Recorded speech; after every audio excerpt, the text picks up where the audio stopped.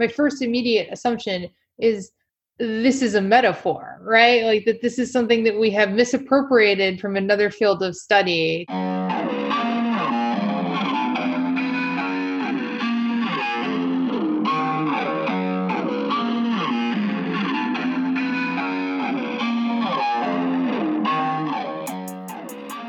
You're listening to Marianne Writes a Programming Language, and I'm Marianne.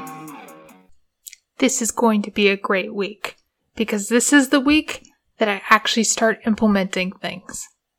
Are you ready? Okay, let's get started.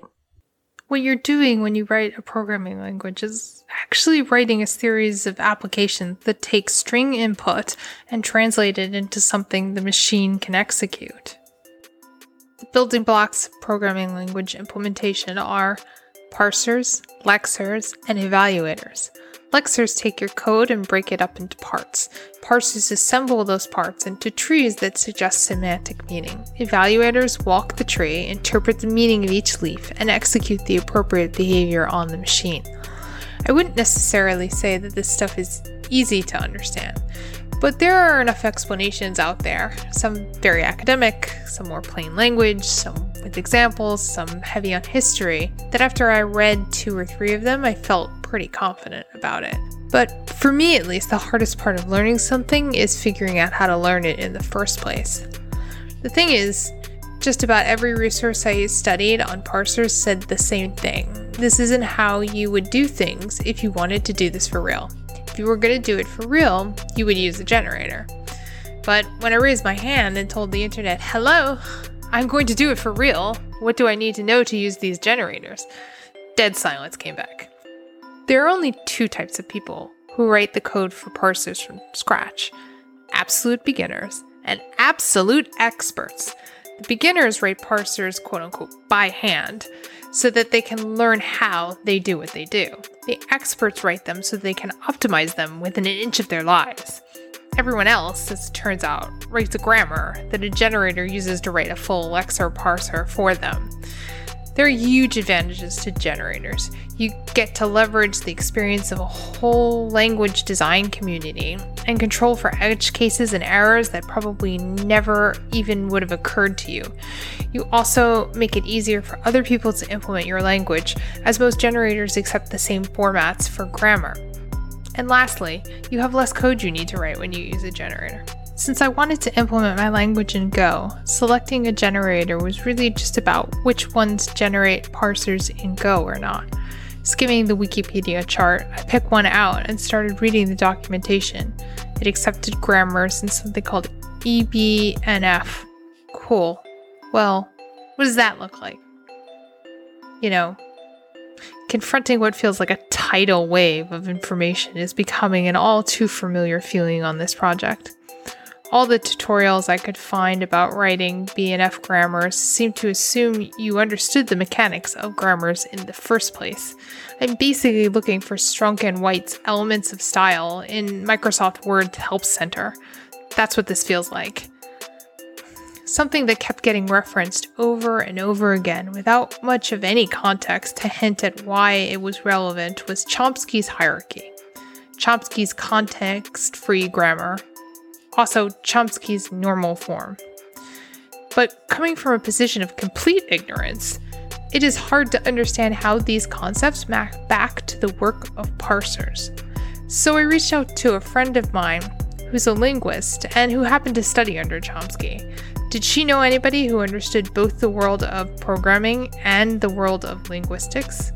Oh, she said, yes. You should talk to Jeff Hines out at Stony Brook. I have to confess that I'm vulnerable to a certain degree of magical thinking. I did my bachelor's degree at Stony Brook, so this felt right somehow. Then, when I looked up Professor Hines, I saw that he had given a joint talk on grammar versus statistical approaches to natural language processing, in which they had promoted it by producing a parody poster of a heavyweight boxing match. Yes, I think this is the right person to talk to. So right now, we're in the age of big data, and a lot of the hype around artificial intelligence and machine learning is that you can provide these sort of general learning machines with lots of data, and it's going to learn, what it is that it's supposed to do. And I don't think that's how children learn language at all. I think children learn language from actually small amounts of data.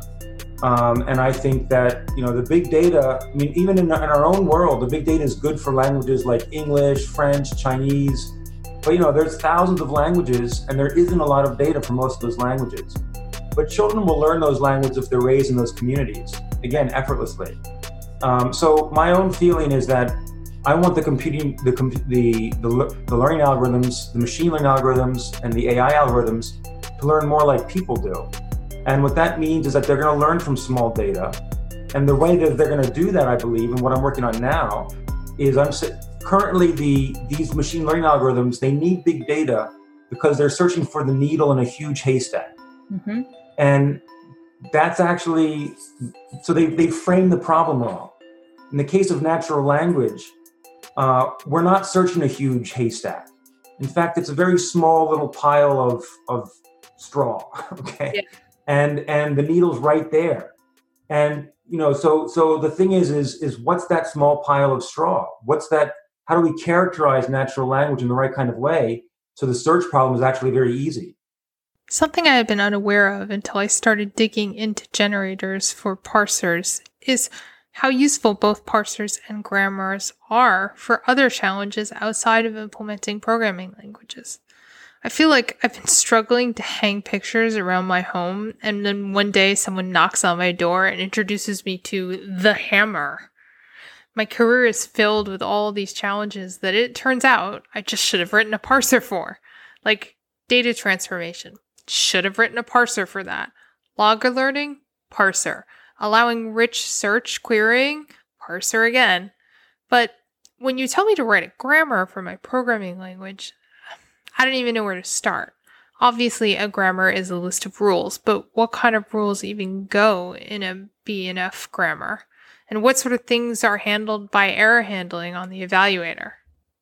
How would you actually define what a grammar is? Because most people associate the word grammar with what they learn in school, which is a variety, which includes grammar, but also things like spelling and syntax and all sorts of different concepts.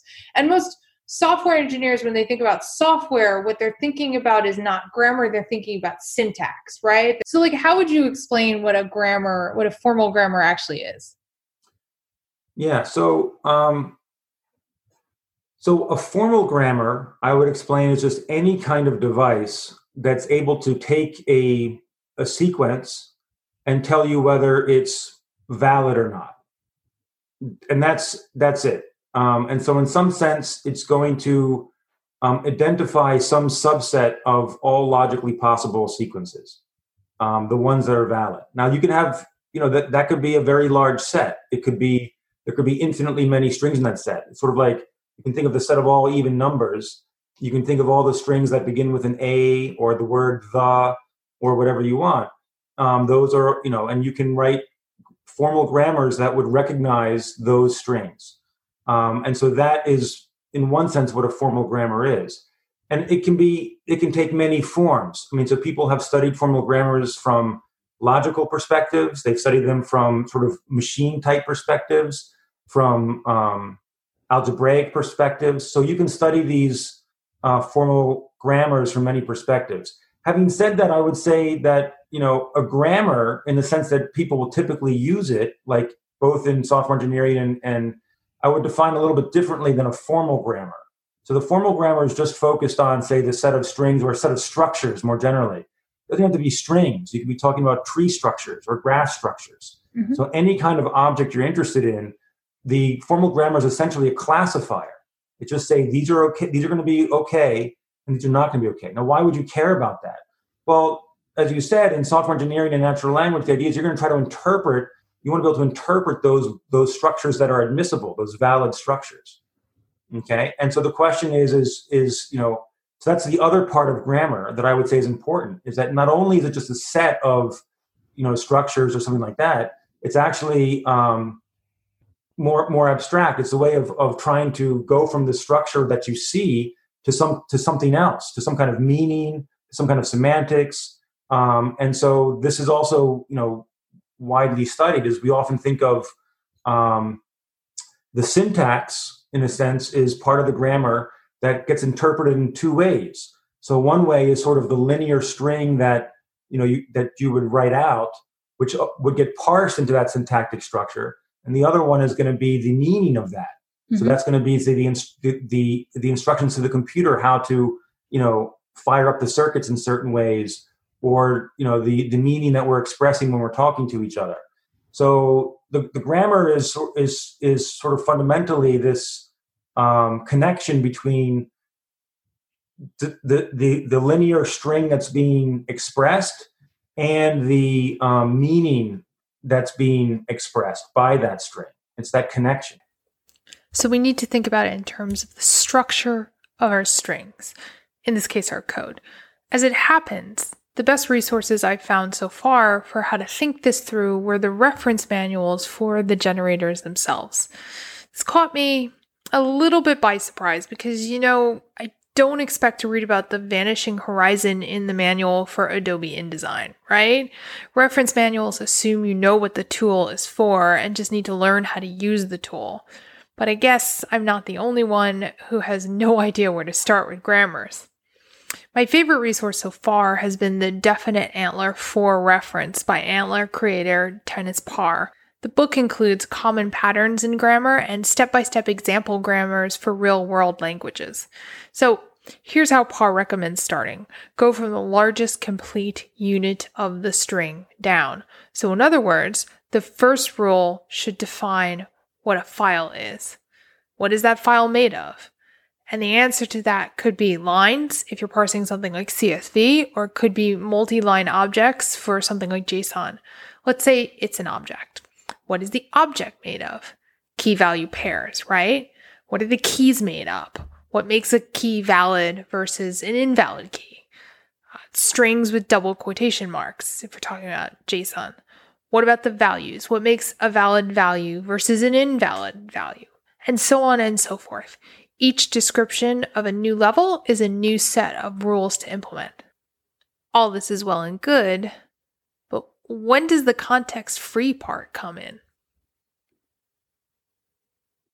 So in the world of language design and language development, we hear about Chomsky all the time, particularly around Chomsky's hierarchy. Like, what is Chomsky's hierarchy in linguistics, and does it connect to an underlying philosophy in any way? Yeah, it does. So Chomsky's hierarchy is so Noam Chomsky is a famous linguist and intellectual, arguably, one of the most important figures of the 20th century. At one point, one of the most cited people in the world, of all time. And he's can be somewhat controversial, I guess, in both in linguistics and in his political writings. But there's no question his impact has been kind of enormous. Having said that, I also will say that, I saw him give a talk, several years ago at the University of Maryland, actually. And he just began by pointing out how, the way that most people view language in the broader context of cognition, nothing's changed in 50 or 60 years. They all view it as just, something that is just like any other aspect of cognition. And there's nothing, there's nothing about it in particular. And you see that in a lot of work outside of linguistics proper, in cognitive science and so on. People are trying to tackle the language learning problem just like they would tackle any other problem. Mm-hmm. So they're not necessarily trying to focus on features of language per se. They're just focused on general features of cognition. Mm-hmm. So I was quite taken aback because I'm thinking, here's the guy who's done more than anybody else to sort of challenge that view. And he's saying, actually, there's really no difference between now and 60 years ago when you look at the broader scientific field. And I thought that was quite interesting. But anyway, so what is the Chomsky hierarchy? So the Chomsky hierarchy is actually sort of a refined view of the notion of computability more generally. Mm-hmm. So one of the big advances in the 20th century was this notion of what is computation. And there are several figures who contribute to that. The most famous one now is Alan Turing, but he's not the only one. There was Alonzo Church. Right. There was Kurt Gödel. These guys in the 20s and 30s really made these, incredible. I don't know how to describe it, but they pointed out in a way, or they showed what is computable. Okay, Yeah. and so they showed that there are certain problems that no computer can compute. Okay, and by computer they don't just mean the hunk of metal and plastic on your desk or in your phone. They mean anything that computes. Yeah. Which is sort of including people. People are in a sense information processing systems. They are in a sense computers. Just they're made of a different type of material than the phone in your pocket. So there's sort of an outer limit of what can be computed. And so, for example, what Alan Turing showed was that most real numbers, okay, actually real number, they're just, a real number is just like pi, 3.14, it goes on and on and on. Most of these numbers cannot be computed. And by that, what he means is that, like for pi, you can give me a number like 5, and I can tell you the 5th digit of pi. And if you give me a number like 10 million, I can follow some kind of computation, and eventually I can give you the 10 millionth digit of pi. Yeah. And there are programs that are running this stuff all the time. Yeah. But most real numbers aren't like that. Most real numbers, you can give me. There's no algorithm for which you can give me a number n, and I can give you the nth digit of that real number. Yeah. Okay. And so that's quite interesting. So there's a question of what So that's the limit of computability. So what's the Chomsky hierarchy? So I said so now I don't know. I think I'm probably belaboring this point too much, but I'm taking too long to get to the point. But when you refine that, you're asking, okay, suppose I have. So that's if I have all the resources and time in the world. Right. Suppose I limit my resources in some way. Now what am I able to compute? Okay, and so that's how you get these different. And if we do this in string space instead of in number space, what can we do? Okay, so I mentioned before how a formal grammar can distinguish between this set of strings is valid or these strings are not right. valid. So that's sort of a computational problem. We have to sort of, in the same way that you want to recognize a number or identify a number by knowing what the nth digit is, you want to be able to identify a set of strings by saying, is that string in the set or not? Okay. So the hierarchy isn't so much about the complexity of the grammar, so much as it is about the computational abilities and the level of specification of the grammar. Is that a good way of kind of summing it up? Well, it is about complexity of the grammar, but it's also it's. I mean, so what the Chomsky hierarchy does is that it just it identifies different types of computational resources that you need to solve different types of. So I would use the word membership problem to describe this problem of is this string in the set or not in the set. Okay, got it. So if we have the term membership problem, then I would say the Chomsky hierarchy classifies membership problems over strings. Okay. Over sets of strings. And and it was the reason why I hearkened back to the dawn of computer science and this whole thing and this long story that I'm telling is because it wasn't just about linguistics. I mean, the context-free grammars, which is the part of the context of the Chomsky hierarchy that Chomsky introduced, that became the basis for programming languages and compilers and all that kind of stuff. So when you're going to write your own programming language, you're going to have to learn something about context-free grammars. Right. And there's also no way around that because that's what's used. I mean, all of these programming languages are essentially context-free grammars. Right. Yeah, and that's not the only type of. So that's in a very important region of the Chomsky hierarchy, and we can ask the question: are all natural language patterns, in a sense, context-free? And the answer to that question appears to be no. Yeah. When you look at certain types of syntactic patterns, you have to go outside of that. Now, you don't have to go all the way to, the Turing complete computer. Right. There's an area called context sensitive. Right. And that seems to be where we find natural language patterns. In my own work in morphology and phonology, context-free actually seems to be more than sufficient, and you can go much smaller than that. The last thing I would say about the Chomsky hierarchy is that many people, when they study it, it's in all in computer science undergrad courses. You have to take typically a course in automata theory, and you study the Chomsky hierarchy and complexity and so on. And they all know that, this was work that was done 50, 60 years ago. So many people think that was a chapter that was opened and closed, and that's it. But that's not the case. The fact is that in the past 60 years, there are new chapters constantly being written with those same methods. And we have much better knowledge now about, the Chomsky hierarchy is just the most famous of many, many types of hierarchies, many, many types of ways we can study sequences, structures, objects, transformations from sequences to other sequences. So machine translation, you want to translate a sentence in French to a sentence in Swahili. Those are all things that formal language theory studies. Mm-hmm. And there's many more hierarchies beyond just the Chomsky hierarchy that are relevant to these problems. And so it's an alive, living area.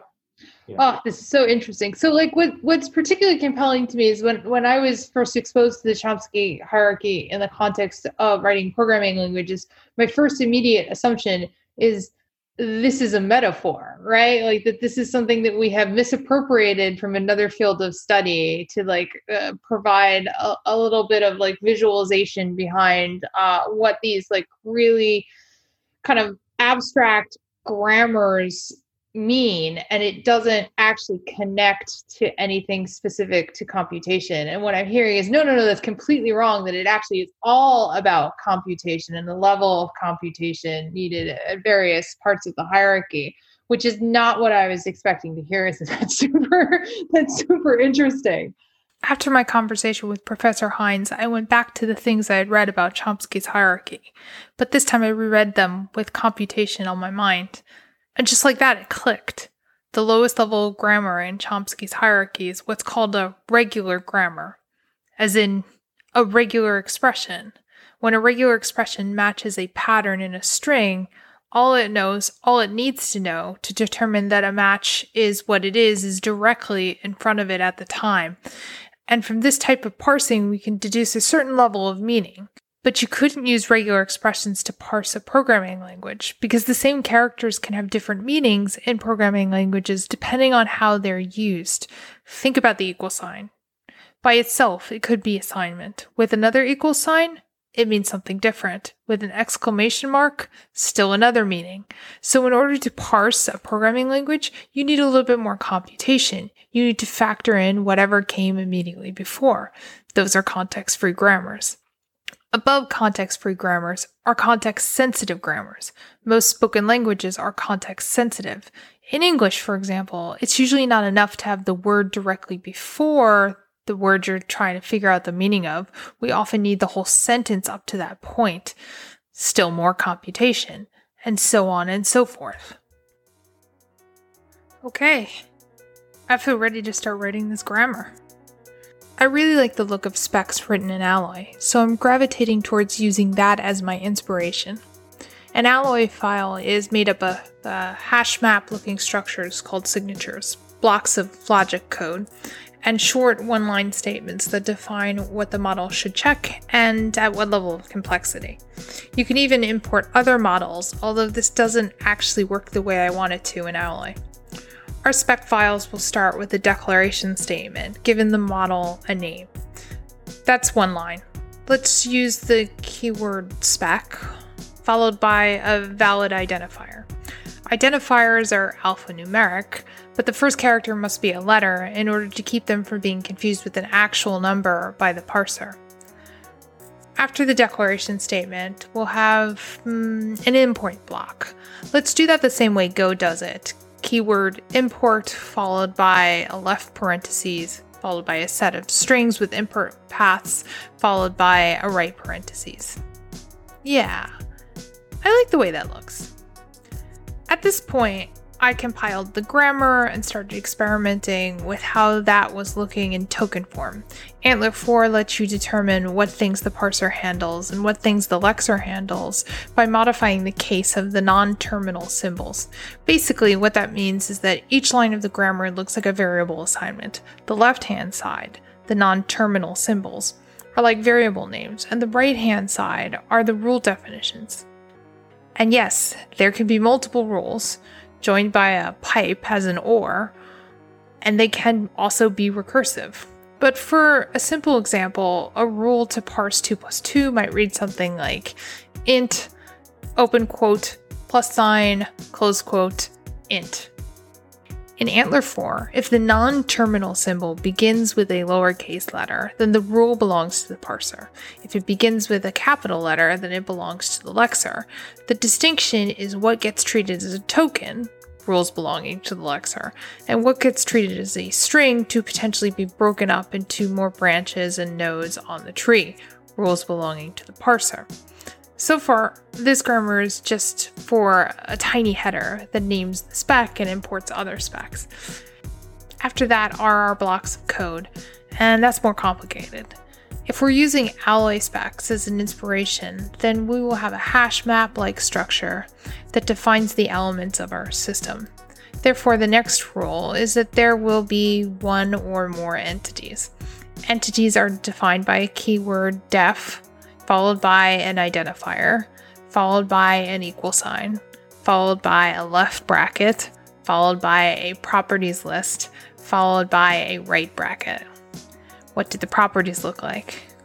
Well, they start with an identifier, obviously, the key, followed by a colon, followed by a value. For the time being, the values will be either integers or strings. We don't want to get too complicated before recompiling and looking for errors. The final grammar will need to be more robust than this, but this is the way I worked through it. Starting simple, compiling the parser in lexer, importing a mock spec, and fixing bugs before adding more complexity. Oh, yes! It is incredibly satisfying when it gives you the output you were expecting.